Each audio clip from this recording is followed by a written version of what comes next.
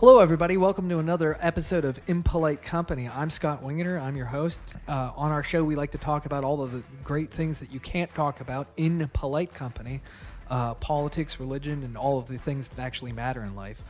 Today on the show, we have Jonathan Hullihan, who is a practicing lawyer in the Woodlands. He's a decorated naval JAG officer, and he's running for Congressional District 8, a seat that is currently open, and it's filled by Kevin Brady, who is retiring. So welcome to the show, Jonathan. Thanks for coming. Thanks for having me, Scott. Appreciate the opportunity. So why don't we just start by getting to know who is Jonathan Hullihan? Okay, great. I grew up right here in Montgomery County. Had the opportunity to get a football scholarship and played football at Texas State University. What position did you play? Defensive line. Awesome. So, yeah, graduated cum laude with a double major in political science and history and a minor in business administration. Went on to law school at Loyola College of Law in New Orleans. Mm-hmm. From there, I was the JAG recruiter. The Navy JAG recruiter was in the hallway one day in their whites, and I was like, man, 9/11 had just happened. Yeah. And it just seemed like a really neat opportunity. So I talked to the Navy JAG recruiter, ended up being an intern over the summer. Mm-hmm. I applied and was selected into the Navy JAG Corps, which Awesome. only had about a 4 to 5% selection rate at the time. Yeah. So it's pretty competitive. Awesome. Well, thank you so much for your service. You want to go a little bit into your background as a naval JAG officer? Yeah, sure. Mm-hmm. So from there, after being selected into the Navy JAG Corps, I went to Jacksonville, Florida, where I was first assigned as a prosecutor, a legal assistance attorney, would help with the whole gamut of legal assistance issues for sailors, soldiers, Marines, whoever needed it, and retirees. But also I was a prosecutor, so I prosecuted crimes all the way up to attempted murder, distribution of narcotics. I worked with NCIS a lot. I did some sexual assault cases. Yeah. So that was really my only trial experience at the time. I worked with Ron DeSantis. He was a lieutenant awesome. in my office at the time, so kind of interesting looking back. At the time we were Sure. both sitting in the same space. I love Ron DeSantis. Yeah, he hasn't changed either. I mean, he's the same guy. Yeah. From what I know on TV, I mean, I don't talk to him anymore. It's been a few years. Yeah. He's hard to get a hold of these days. Is he busy or something? Yeah, I think so. Last time I checked, but no, he's great. So from there. Just I'll speed through, but I was in Al-Anbar with the Marines, served there. Mm-hmm. When I returned home, I eventually was stationed as the JAG for the East Coast based SEAL teams, where I did national security law, international law, operational law, deployed with a special operations task force to Afghanistan, where I did dynamic targeting, rules of engagement. I cleared cleared from the legal perspective drops on targets, whether there were troops in contact in the operations center. So I did that. Following that duty, I was the Navy JAG for the Blue Angels. Wow. So That's yeah, cool. and all the Naval Flight Air Training Command for the entire United States. So I did that job, which was really interesting. Yeah. Following that, I was in the SITCOM AOR. I worked with some Special Operations Command. Okay. And I was back kind of with the SEAL community and the Green Beret community. Worked with the interagency a lot. Worked on some interesting things at the time. Sure. And after that, though, I kind of started seeing what was going on with our country. Started really being concerned about the future, loss of liberty across the board. Saw what Ron DeSantis was doing. He was doing great things. My other friend was in Congress, Guy Reschenthaler. And I just felt like I could do more. I could serve in a greater capacity. Yeah. In a different role than a Navy JAG. I kind of got sick of just being the counselor, and I wanted to really make I wanted to make the decisions. I wanted to push the ball forward and not just be the guy on the legal sideline. Yeah, that's an incredible background. And a lot of people, and it's hard because you can't talk about some of the stuff that you actually did working with those sensitive topics, SOCOM, the intel community, and I have a background in that. I was an intelligence analyst, and so I know what that world looks like, and a lot of people don't. But there's a lot of intricacies that go into that. Yeah, I can't talk about the last 3 years, basically my career at all. Right. I can talk a little bit about it, but there's a lot more there, and sure, it's fine. That's just how it is. Yeah, I was in Iraq in 2009 and 2010 as an interrogation analyst. even though I was Air Force, the Army picked us up and said, we need intel analysts. And so they threw us through a school real fast and then deployed us. But that was one of the coolest things that I've ever done. And it was such an interesting little tight-knit community because you're working with spec ops guys. You're working with lawyers like you. We had psychologists there to help us with the interrogation. I would have to build, when I was in Afghanistan with the SEAL teams, we would pick up, we'd pick up guys off the X. Mm-hmm. I'd meet them at the flight line. Yeah. I'd bring them back and I'd go to the G2 or the J2. Yeah. And then we would, I had to make sure, I was responsible for the detainees. I had to make sure that, we were following all the rules. Right. So they would do the intel debriefing, and then I would use, I'm not giving up any classified information, by the way. I would take that information to build the detainee review package to make sure that the bad guys were detained. Right. And that all of those rules of engagement changed. If people remember after that whole Abu Ghraib incident, with the soldiers taking pictures of the detainees, and that got out and everything like that, and so. A lot of things got locked down, and there was a whole bunch of different processes. And us intel analyst guys had to work really closely with the lawyers in order to make sure that their human rights were being respected and everything like that. So I have some funny stories about that. For some reason, I always ended up with I had a combat camera guy tell me, he's like, "Sir, I've been to Afghanistan 3 times." And he's like, "What we just did was some shady stuff." Because I had the detainee, and I was meeting a local warlord outside the gate. Yeah, and they wouldn't let them inside the inner gate. Right. So I was like, "All right, we're going." And these guys are all kitted up. These are all SEALs. But I'm not kitted up. I was just trying to get rid of this guy because I was sick of being responsible for him. Right. And I wanted to turn him over to the local warlord. Yeah. So we just walked right out the gate. Where all these jingle trucks. They were all kitted up and they were fine. But I finally got rid of this guy, and he wasn't my responsibility. I had to pass the paperwork. Right. I had to get, had to have the warrant signed off. I had my combat camera guy there that took all the pictures to make sure there wasn't human rights abuses. And then I turned him over, and I was like, thank God. But my guys weren't used to just walking around outside the gate with jingle trucks going by. No, I wasn't even wearing my body armor. It was pretty stupid in retrospect. I probably could have gotten in a lot of trouble, but and I was the JAG. Right. Well, that's okay. We'll overlook that. So you got off of active duty in 2020, and what have you been doing since then? So I wanted to get my family back home, my roots, where I grew up. I didn't know Kevin Brady was going to announce his retirement. I was just kind of getting back into the swing of things, getting back into the community where I grew up. So I worked at a law firm in the Woodlands. So I work at Seiler Mitby. Really was doing cybersecurity. I was setting up their cybersecurity practice because I have a lot of experience in that in the military, dealing with businesses, dealing with breach notifications, things like that. But I really fell into this regulatory compliance with some of America's frontline doctors, like Dr. Stella Emanuel. It's one of my first cases. Oh, wow. She was the doctor that stood on the courts of the Supreme Court, and President Trump tweeted about her about hydroxychloroquine and ivermectin.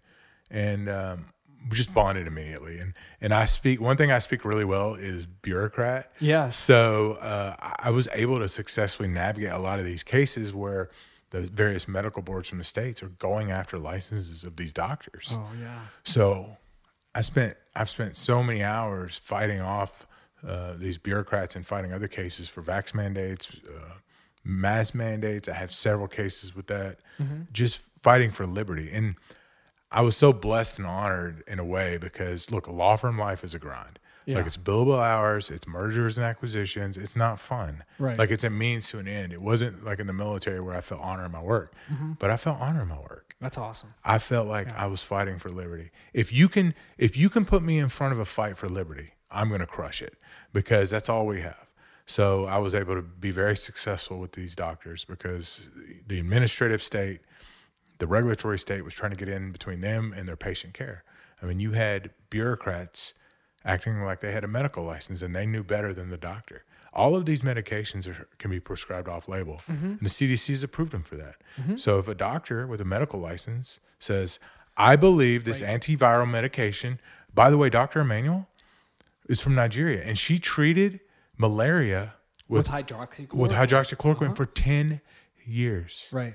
And people take it as a prophylactics there now. Yeah. If you go on the Department of State's website and you go to those areas, like even in South America or Africa, they will recommend that you get a prophylactics of hydroxychloroquine before you drink the water because it's a malaria drug.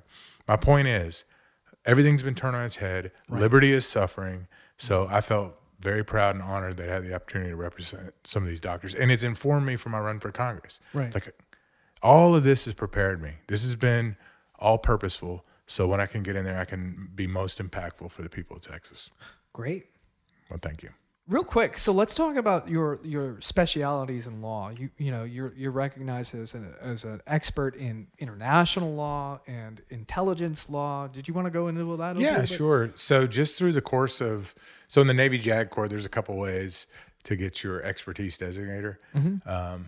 You can either go to school and get like an LLM, like an international law and national security law, which a lot of people do. I never got that far because it's usually at the 14 or 15 year mark of active duty. Okay. I'm still a commander in the Navy Reserves. I'm an 05, but I wanted to get off active duty. So just through subject matter expertise and on the job. So I got, an international law, just being with the SEAL teams, conducting all those SOFA agreements, dealing with the Afghans and the local governments, reviewing warrants for national security law, working on intel stuff, cyber stuff. Can't really get into that. Sure. But, each one of those expertise were built over a couple years of experience.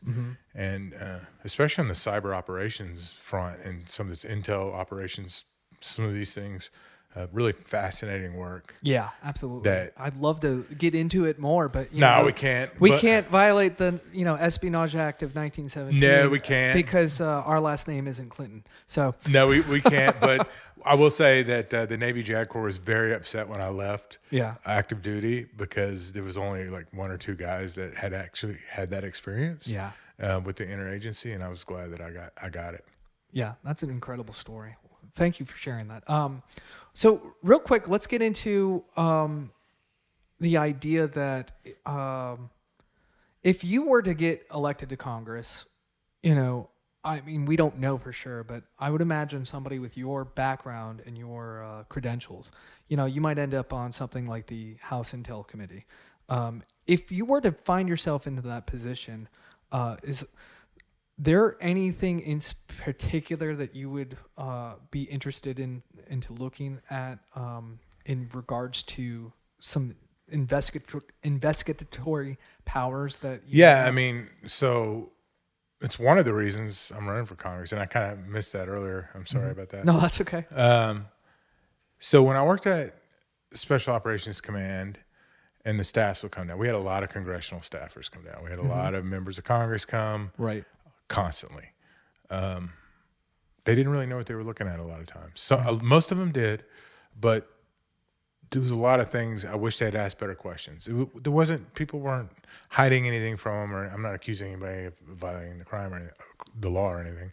But it bothered me that Congress really knew so little about what was actually going on in the programs, especially like the super classified programs, and they didn't have the clearances. And that's what drives me crazy is you have these members on the House Intel Committee and even in the Senate as well, and they have access to all of that classified information. And when you and I are going through the background checks to get that top secret SCI clearance, it's a process. Well, so what I know about it, it's only like the big eight, right, or whatever.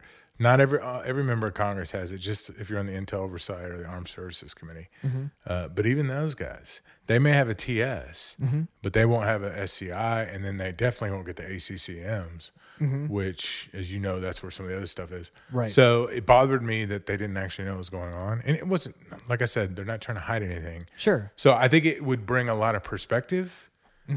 A lot of perspective to either Armed Services Committee or the Intel Oversight Committee to actually know about programs that go on in the name of the United States government, right, and how those programs are used. So I think either one of those committees, I used to write and review reports for both committees. I used to review the quarterly reports. I've written language for legislative proposals into the NDAA. So the things that I did while on active duty directly liaisoning with Congress, writing bills, drafting bills, interpreting bills. I think it really would prepare me as a member of Congress. Yeah. More so than anybody else in the race. Excellent. Awesome. Thank you so much.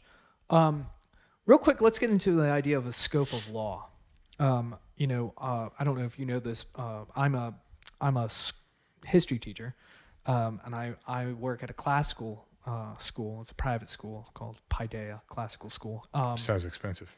It's actually really affordable. Wow. It's a private school and homeschool sort of hybrid system. Cool. So we kind of do a university model where like kids show up on Tuesdays and Thursdays, 2 days face to face, and the rest of the time they're doing all their work at home. So, you don't have the oversight of having to meet 5 days a week. So it's a lot cheaper and much more affordable. So, Oh, wow. yeah, it's really cool. I have to look into that. But one of the things I love to talk about in my classes with my students is the idea of law and, picking up some of that old Western culture stuff like, Aristotle's politics, Aristotle's Nicomachean ethics, really dusting off the old classical books. And, Aristotle has a lot to say about the law, and there's this whole scope of law that I like to, demonstrate for my kids, going from natural law at the very top down to, the laws of nations, all of the countries on earth and their laws and their law systems. And then you have negative law and positive law and all the way down to the particular. Did you want to talk about how I think your background with international law and the importance of understanding law in that regards, both natural law and the laws of the nations, and how that works for somebody that's going to be making law for the United States? Yeah. So, I mean, the first thing is all rights. There's certain rights that the founders recognized. And they were inspired by Aristotle and Cicero and John Locke and these the members. That's where they came up with. If you look at the Declaration of Independence, I mean, Jefferson greatly inspired by natural law. Sure. The rights of nature's God. All of these rights are not granted from man. These rights are rights that you already have. Right. Whether it is your right to defend yourself, your right to free speech, the right to assemble, those are not granted from government. Those rights must be protected from government, and that's when the idea of negative law comes in. Yes. So exactly. You have to protect those rights. That's what government is for. What we've seen now is it's completely been flipped on its head, and people really believe that they have a right to own a weapon because the government says it's okay. You have a right to say what you want to say because the government says it's okay. You have a right to assemble because the government says it's okay. We have seen a complete inverse of what the founders envisioned, and it's extremely dangerous. Right, and the people are so ignorant about that, and it drives me crazy. I look at something like the heartbeat bill, not getting picked up by the Supreme Court again. What was it last week? And then you see all these headlines like, a woman's right to have an abortion is, constitutional because the Supreme Court gave us that right. The Supreme Court doesn't give you rights. And if you're going to get me going. Our entire system of government is misunderstood. Article 1, Section 1 of the Constitution, it says all laws shall be vested in the Congress and the Senate of the United States. Yep. So the founders put Article 1, Section 1. The founders envisioned the Congress as being the strongest branch of government. Yes. Do you know how many courts are listed in the Constitution? Just the one. Just the one. A lot of people don't know that. Yep. So Congress created, under the executive branch, they created all these various agencies and bureaucrats for years. For over 100 years, they've created it. Well, it started with the Bureau of Land Management after the Civil War. But since then, we've gotten more and more agencies, and they've abdicated their duties to these unelected and unaccountable bureaucrats. Yes. And they've done the same thing with the courts.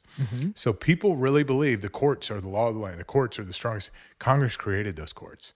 Right. There's only one court that matters. That's the Supreme Court. Right. And Congress also has the ability to remove those courts. Yes. If the Ninth Circuit Court of Appeals, as I like to call them, keeps going crazy and making all these unconstitutional interpretations of law and everything like that, it's people don't realize it's within Congress's power to just say, you know what? Yeah, we're getting rid of the Ninth Circuit. We don't like them anymore. If we took over enough seats in the House and the Senate, we could get rid of the Department of Education tomorrow. Yeah. Cancel them. Mm-hmm. All of these agencies were created by statute. Every single agency you can think of. OSHA and the Department of Labor in that statute that was drafted in 1973 that granted these emergency powers was granted by Congress. So one of the things I want to do in Congress is go dust these things off, look at these powers we've given to these unelected and unaccountable bureaucrats and cancel them. Cancel the powers, cancel the statute, rescope, redraft, and get rid of these unelected, unaccountable bureaucrats because they're ingrained in our government. They're in the long march to statism and socialism in our government. And that is the only way we're going to take back our country. The only other way besides that is Article 5 of the Constitution. Like we have to get control of these bureaucrats. I absolutely agree with the administrative state. I like Mark Levin's definition of it. He looks at it like he calls it the federal leviathan. It just gobbles up everything. That's where our liberty is going. Yeah. It is so clear to me. Our liberty, our personal liberty, our individual liberty is disappearing with these federal agencies. Our state sovereignty is disappearing with these federal agencies. Yes. Look at what the liberals have on the horizon. The Green New Deal, the Build Back Better, all these things are going to chip away at our state sovereignty. They're going to tell you before it's over what toilet you can buy at Home Depot in the state of Texas. They're going to tell you what truck you can buy in the state of Texas. That's not how it works. Right. We are a constitutional republic. The principles of federalism should rule the day here. It's not some bureaucrat sitting in a desk in Washington, D.C. that gets to tell us what toilet we can buy. You're right. And we need to if we don't start electing the right people to Congress, I'm convinced it starts with the Congress. Yeah. If we don't, we're never going to get control of this. Well, no, you're absolutely right. And it's so unaccountable. People don't realize law is supposed to come from our elected representatives, in the House of Representatives, and then the senators who are supposed to not represent the people but rather the states. And then those bills go to the executive to sign into law. Well, it doesn't work like that. If I want to fly to New York or LA right now, I got to wear one of those stupid masks on my face. Why? Because there's a law that Congress passed? Yes. No. Well, no. They created the FAA that gave them regulatory authority to pass these rules. Right. It's in the Federal Register.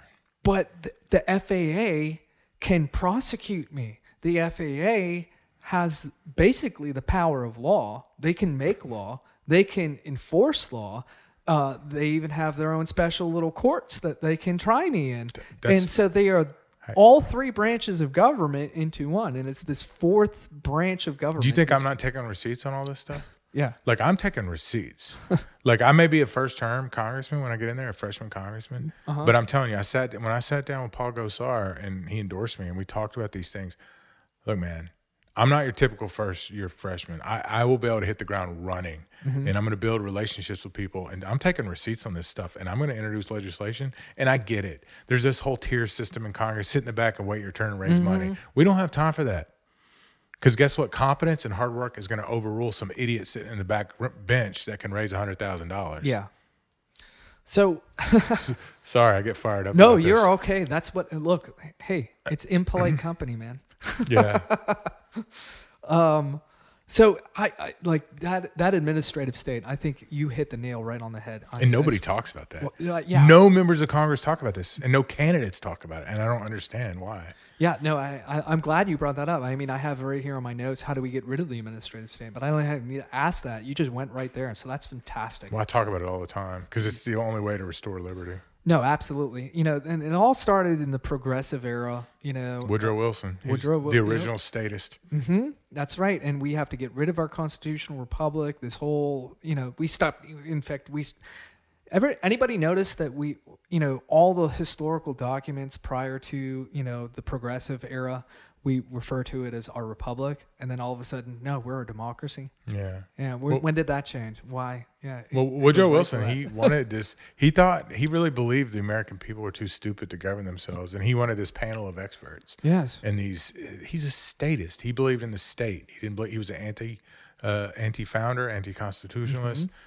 He was a Marxist. Yep. And he should be remembered that in the halls of history. No, absolutely. And one of the most racist presidents we've ever had. He's the guy that actually brought back segregation into the whole federal system. Yeah, into the post office and the military. Mm-hmm. Unbelievable. And Democrat. Right. Democrat. Yep. Well, the Democratic Party is the party of racism. Yeah, the in party of America. Jim Crow. Yeah, and the party of slavery and secession. That's right. And well, I mean, they're still. I mean, look at them. It's just paternalistic. We know better than you. They're elitist. They're anti-freedom, anti-liberty. They don't want to let people live their lives. Just let me live my life and be free. I don't need you telling me how to live my life. I don't need you to tell me what car to drive. I don't need you to tell me what that you know better than I do for my kids' school and kids' education. Like they're just so anti-liberty. It just drives me nuts. And they're a bunch of petty tyrants. Yeah, and they're hypocrites too. They're the first ones that'll scream at you for not wearing a mask, but then they walk around without a mask. Right. Exactly. They drive me crazy. But so I'm glad to see somebody calling them out for what they are. So when we look and let's get into natural law. Okay. And it's a 2,500 year evolving theory that comes from cities like Athens and Jerusalem and Rome and London and then Philadelphia, and this idea that, like you said, our rights are coming from our Creator, and it's important to understand that our rights come from God. And even if you're an atheist and don't believe in a God, it's still important to hold that perspective. Well, what they said is they said nature's law and nature's God.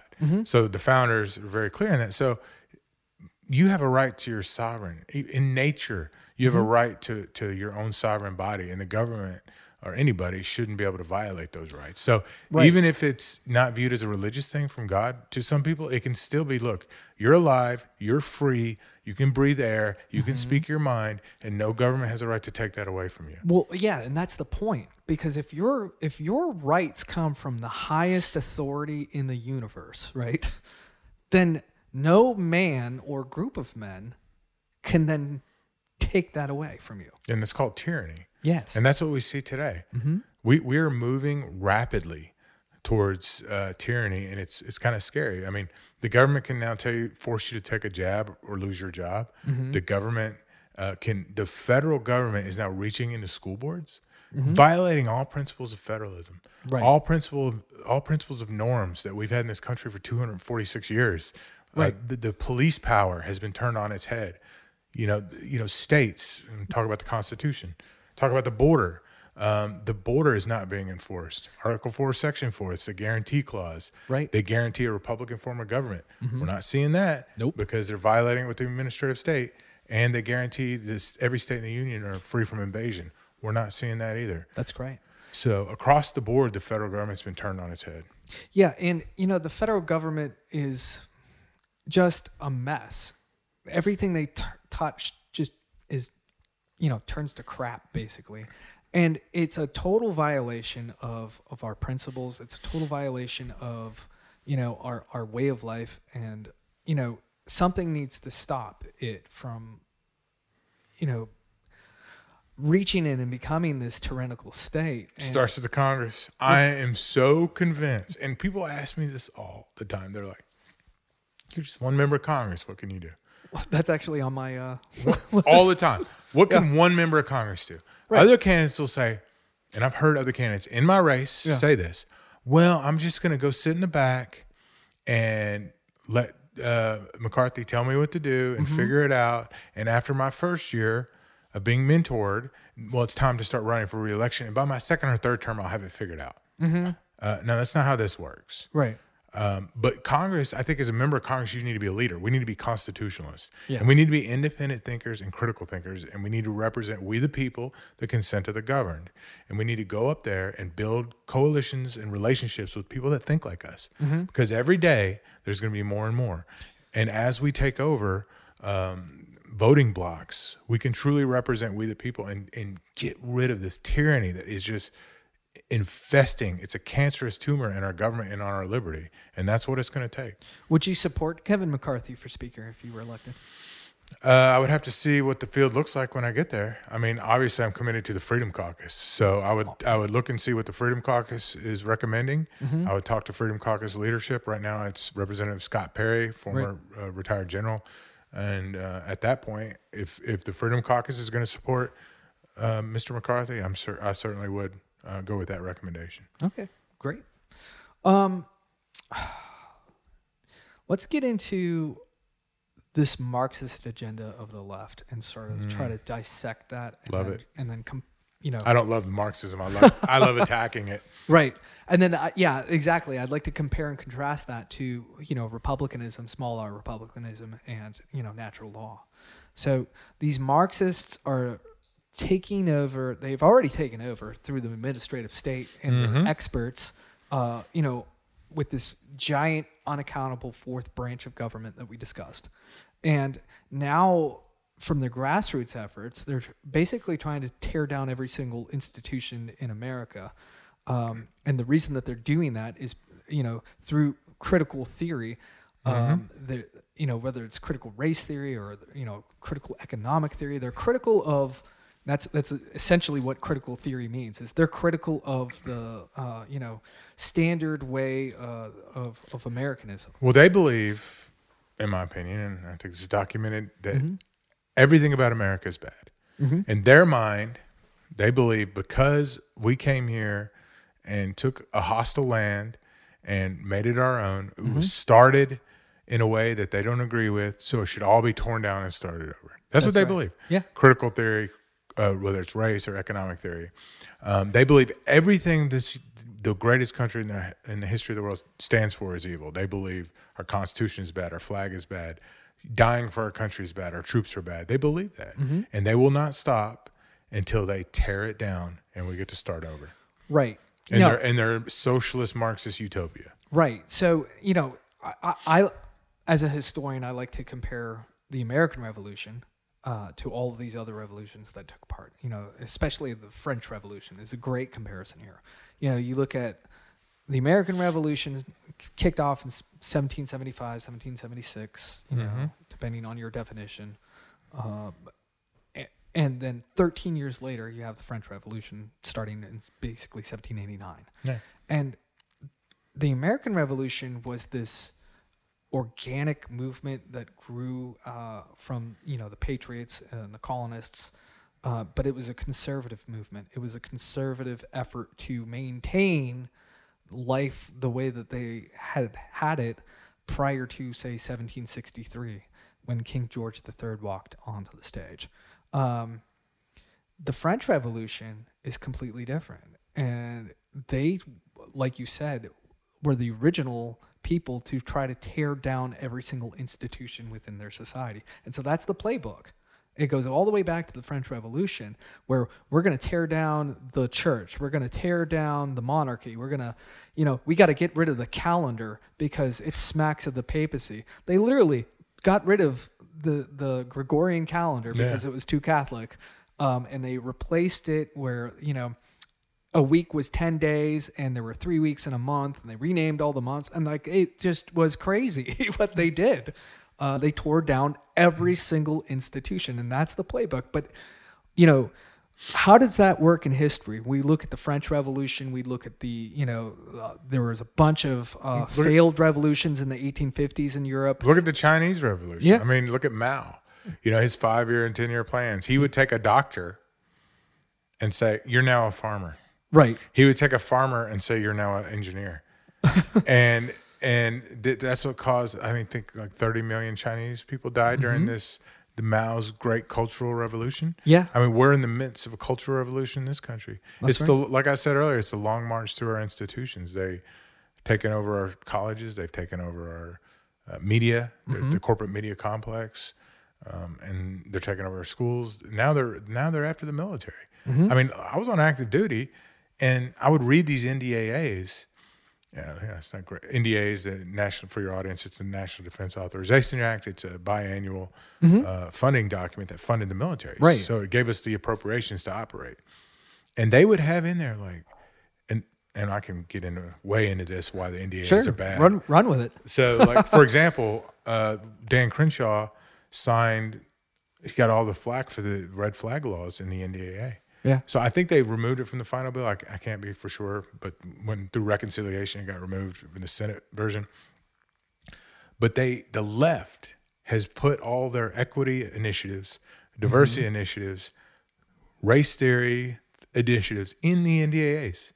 Did you know this? Yes. So when I talked to Paul Gosar and he asked me, would you vote down an NDAA? I said, yes, I would. Right. I want to support the troops. So what they're doing is the Republicans are all like, we got to support the troops. Let's go. Yeah, we're going to support it. We got a pay increase. The left is like, oh, here's our chance. So they jam all of this equity garbage into the NDAAs that makes its way down to the military. So all of a sudden now we're sitting in 4 or 5 trainings a week where they're telling us why we're so bad and horrible people. Yeah. And I saw, as a naval officer, I saw a professional reading list. I saw our books that have been on the reading list for 50 years about leadership and naval service get removed off the list so they could put equity books on the shelf. And then we're told by stamped from the beginning. We're told by 2 and 3 star admirals and generals, this is your new book to read. And that all comes out of the NDAA. Yeah. So I told Dr. Gosar, so you guys, and I've told this to Matt Gates. I've talked to Matt Gates on the phone too. I said, you guys got a real problem. Yeah. I said, if you do not get control of your military, you're going to lose your military because they're getting rid of the conservative viewpoints. Look at me. Right. 13 years active duty. I was 04 going up for 05. Iraq, Afghanistan veteran. I'd had all these jobs. I'd been the JAG for the Blue Angels, the Navy SEALs. Yeah. Every job you could ever want. And I walked away. Right. I didn't want to do it anymore. They took the fun out of it. And there's a huge lesson in history when you look at Russian history, for example. Tsar Nicholas II of Russia had a big problem in 1905. He almost lost and had to abdicate the throne in 1905 after they lost their war with Imperial Japan. And the only thing that stopped him from losing the crown in 1905 was the fact that the military still supported him. When he lost the military was after, year after year of disaster in World War I for the Russian troops. And by the 1917, when the communist Bolsheviks take over, the reason that they were able to be so successful in that was that the troops didn't support the government anymore. And so we're going to have a big problem on our hands if, this, I think it's safe to say that what I see going on in the military right now is a purge of anybody in the military that has any sort of conservative value, any sort of belief in natural law, idea of, that, the government should have enumerated powers and, negative law needs to be in place in order to protect the rights of the people. If you get rid of that sort of mentality and ideology within the core of your military, that's a big problem. Yeah, I mean, if you get rid of, plus the virtue and the character that goes along with it. I'm so glad you said that word, virtue. Yeah, being virtuous was an important aspect to me being a naval officer and as a leader and making right decisions. I mean, look, I was a lawyer, but I was still a naval officer at the end of the day. I still had people I was in charge of as a leader. So, I mean, heck, when I had to make decisions, split-second decisions to determine if people lived or died on these drops. So sometimes I had 15 or 10 seconds to make a decision, a recommendation to my commander, whether or not we dropped a bomb and killed somebody. So, I mean, you got to be virtuous. You got to be strong in character and will to make those kind of decisions and feel confident about it. Let me ask you, let's pivot here. A lot of people that get into politics, especially in Montgomery County, whether it's, local or running for a state seat in Austin or, a seat like yours in D.C., everybody that's going to run in the Republican primary is going to get up there and they're going to be like, I'm a conservative Christian Republican, and, they're going to throw that out there. What does it mean to be a conservative? To me, it's a constitutional conservative. Just being conservative is not enough. Everything I do, I start with the Constitution. Everything has to start with the Constitution. It's the core of our country. It's the core of our constitutional republic. It's the core of our rights. I mean, rights aren't granted by the rights are natural law that are granted by God, but they're guarded by the Bill of Rights in the Constitution, like we talked about through negative law. But everything starts with that. So if you are saying you're a conservative and you're not following the Constitution to a T or referencing, or for example, if you don't know the 5 rights that are in the First Amendment, like some candidates in this race don't, I promise you that, then you have a problem. So to me, it's always starting with the Constitution, deferring to that. I'm an originalist. I defer to what the founders originally intended by the writing of the Constitution. You'll see some folks that will slide, well, that may have meant that in 1776 or, 1787, but it means something different now. It doesn't mean the same thing. The right to bear arms means you have a right to a musket. No, it means you have a right to protect yourself, shall not be infringed, period, from the government. Another example of negative law. Yeah, so that's what that means. It means you have the right to bear arms of today. Not of 1787, but of today. So that's what it means to be a constitutionalist. Awesome.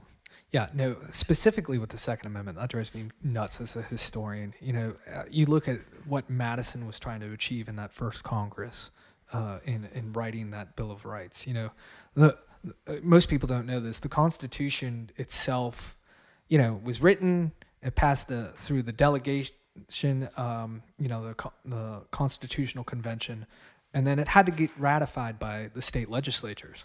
And so, you know, it goes through all these, different states at the time. There were 13. And, you know, there's this debate in the ratification process about whether or not versus the anti-federalists. Yes, exactly. Are we going to adopt this document as our Constitution? And it wasn't adopted until actually 1789. Right. And you had states like New York and Virginia, for example, that they ratified it, but they put a clause in that onto that ratification saying we want a Bill of Rights, and unless a Bill of Rights is included within an appropriate amount of time, we're going to pull back our actual ratification. That was in there. So Madison was very diligent as the first Speaker of the House to that was his agenda right off the bat, was to, you know, put it together, these amendments to the Constitution that became what is known as the Bill of Rights. But almost all of those were actually put in there. They were a lot of the grievances that we had against Great Britain during the American Revolution. And, you know, the Second Amendment, we look at, where did that come from? Well, that came from where the entire American Revolution actually started. On April 19th, 1775, General Gage sent a bunch of troops out to, you know, Concord, Massachusetts to do what? Take weapons. To take their weapons from the militia. away. Right. And so that's why the right of the people to keep and bear arms shall not be infringed. The idea is that, you know, it says right in the Declaration of Independence, folks, that, you know, governments are instituted among men deriving their just power from the consent of the governed, and that when they don't do those things, you have a right. It is your right. It is your duty to overthrow that government. And how are you going to do that without guns? Well, not to mention it's the largest militia in the world, and China would never think about invading, I don't think, with every red-blooded American owning, that's right, you know, M400 enhanced from Sig Sauer and things like that. So, yeah, I do believe, and if you want to talk about China, I'd love to talk about them a little bit. Sure. I hate the Communist Chinese Party. Yeah, so I'd love to get on record. Let's smash them, huh? I want to get on record against them because I don't want them ever coming around thinking they can own me, because they can't. But yeah, the Chinese Communist Party is the biggest threat to human freedom in a long time since the Soviet Union buckled. They've been at war with us for 50 years, whether it's stealing our tech, stealing our missile technology, stealing our intellectual property across the board, our corporate espionage. The Chinese Communist Party is using all facets of national authority to overthrow the United States. They're using the dime theory, their diplomacy, their intelligence services, their military, and their economy. All of these things are going forward to overthrow the United States. It drives me crazy when you look at, you know, Trump-Russia collusion, the Russia hoax, Russia, however you want to say it, how we, you know, chase that imaginary rabbit down the rabbit hole for, you know, 3 or 4 years of the Trump administration. And now you have, with Peter Schweizer's newest book, he's alleging that the Biden family has received $32 million from the Communist Chinese Party. and in particular from their intelligence agency. Yeah, either witting or unwitting. Like these, look. One thing I've learned is that people in government are not the smartest people in the world. I mean, members of Congress are not the smartest people in the world. So either witting or unwittingly, Right. the Biden family, probably at this part, some of those things have been witting, taking shady deals, taking money, quid pro quo. They've been, Hunter Biden's been compromised, obviously. Right.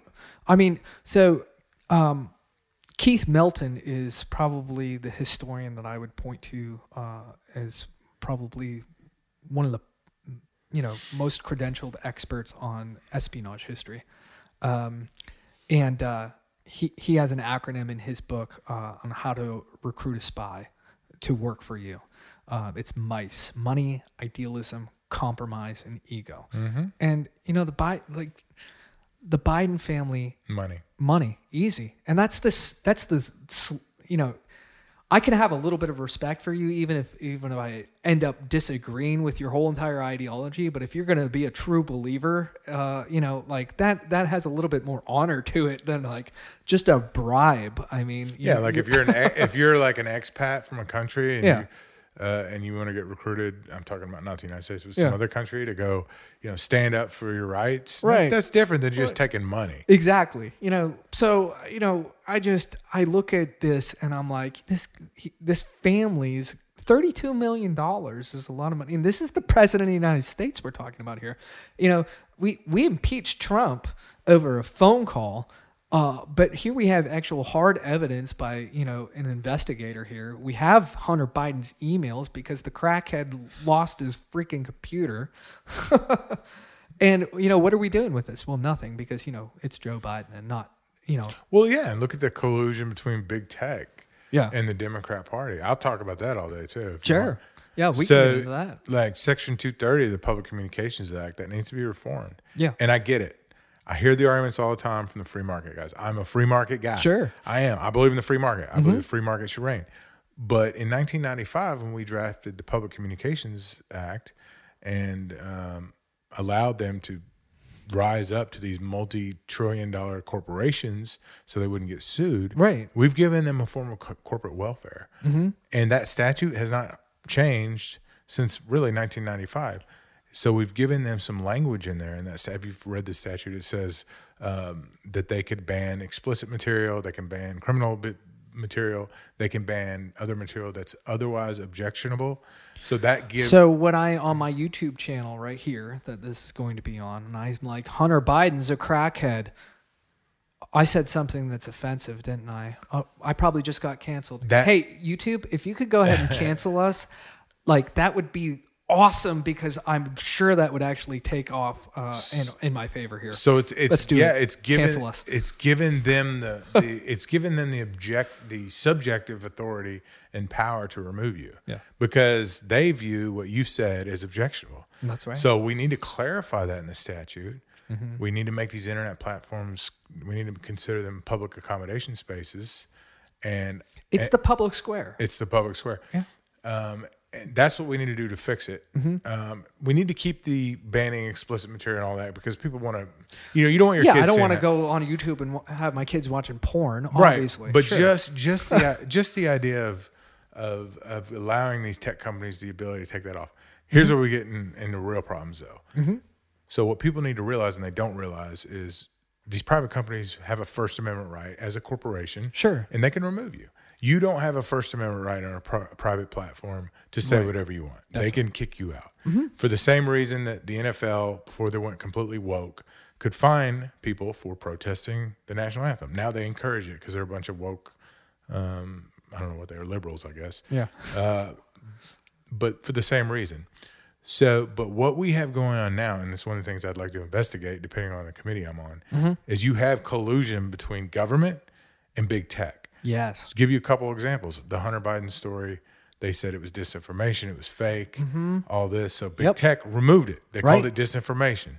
They directly influenced the turnout of the election. That's right. Number two, if people actually knew that story without the New York Post story being suppressed, right, they wouldn't have voted for Hunter Biden. The second thing they're doing, just in the last couple of weeks, they've said, hey, this is all disinformation about the shots, about the COVID, all this stuff. They've been talking about all this disinformation from not only Paskey, but also the president said that if the big tech would just remove this disinformation off their platforms, then we'd be in a much better place. They've given them C2 direction and control, basically telling them, wink, wink, nod, nod, you need to remove this information off your platform. Right. Now you've invoked the First Amendment.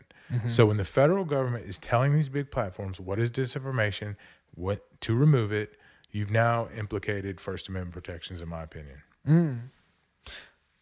Yeah, that's really clever. I like that. And I think that needs to be investigated because they're trying to work an end around with the First Amendment.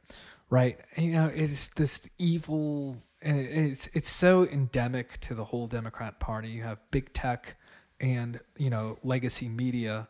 Like, how much money, and you're never going to be able to calculate it. How much money did, the legacy media end up really, quote, donating to, Joe Biden in this last Well, they can election. a lot when the Chinese Communist Party is paying them billions of dollars a year to run advertisement.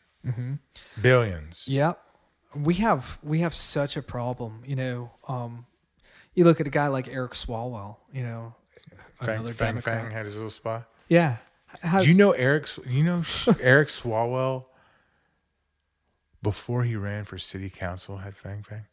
I think it goes back that far. You may have to fact check me on this. She found him before he ran for city council. Oh, wow. That's where these espionage activities are happening at that level. That's some scary So stuff. who knows who's been compromised? Who knows who's in whose office? And he's on the Intel Oversight Committee. I know. That's why I brought it up. That's the kind of guy that, he got, picked up by a Chinese spy and literally got in bed with her.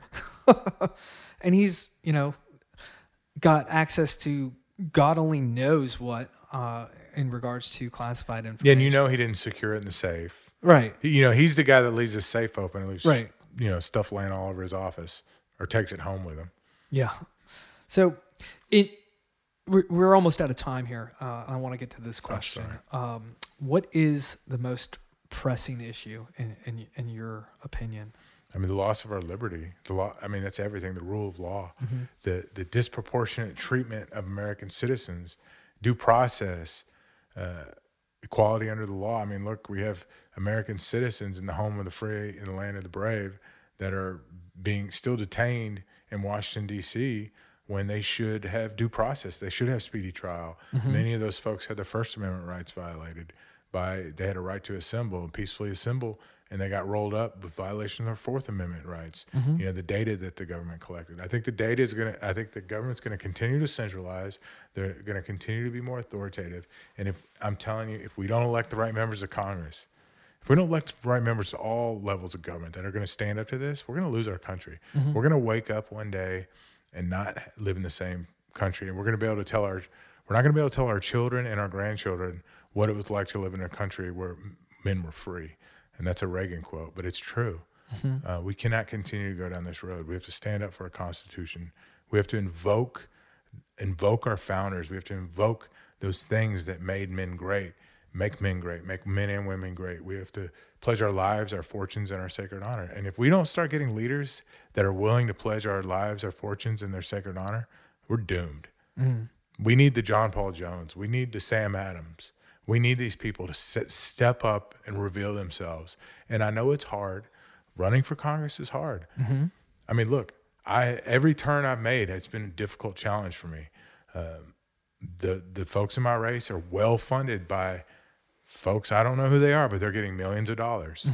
I am not as well funded because I actually know what I'm talking about.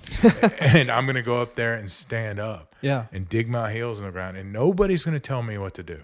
The only people that are going to tell me what to do are my constituents.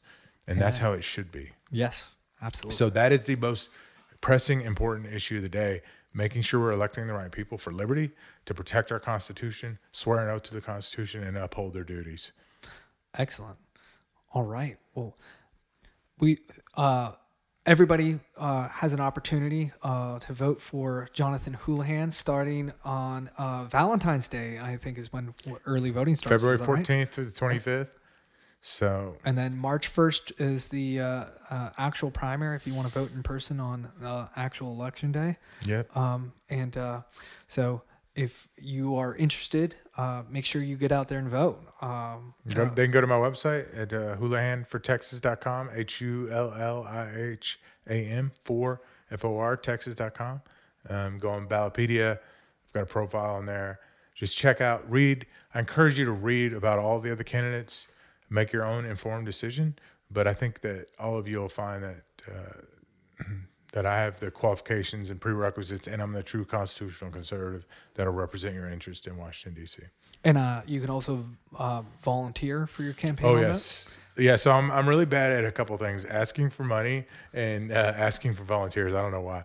So if you'd like to donate to the campaign, I could really use it to get my message of liberty out. But volunteers are actually more important in a lot of ways because they can knock on doors. They can put in that sweat equity that makes up for those dollars. You can phone bank, door knockers, door hangers, all of those things are very much appreciated. We're going to need folks to be poll watchers too, to make sure there's no shenanigans going on. Mm-hmm. But that would be very helpful as well. All right. Well, thank you so much for agreeing to come on the show. I had a blast. Thank you. I really appreciate it. All right. Yeah, thanks, guys. Jonathan Hullihan, everybody. Thank you. We'd like to thank again Dockline Studios for being our wonderful host. We have a wonderful crew here that they provide us, and we will see you next time. Thanks so much.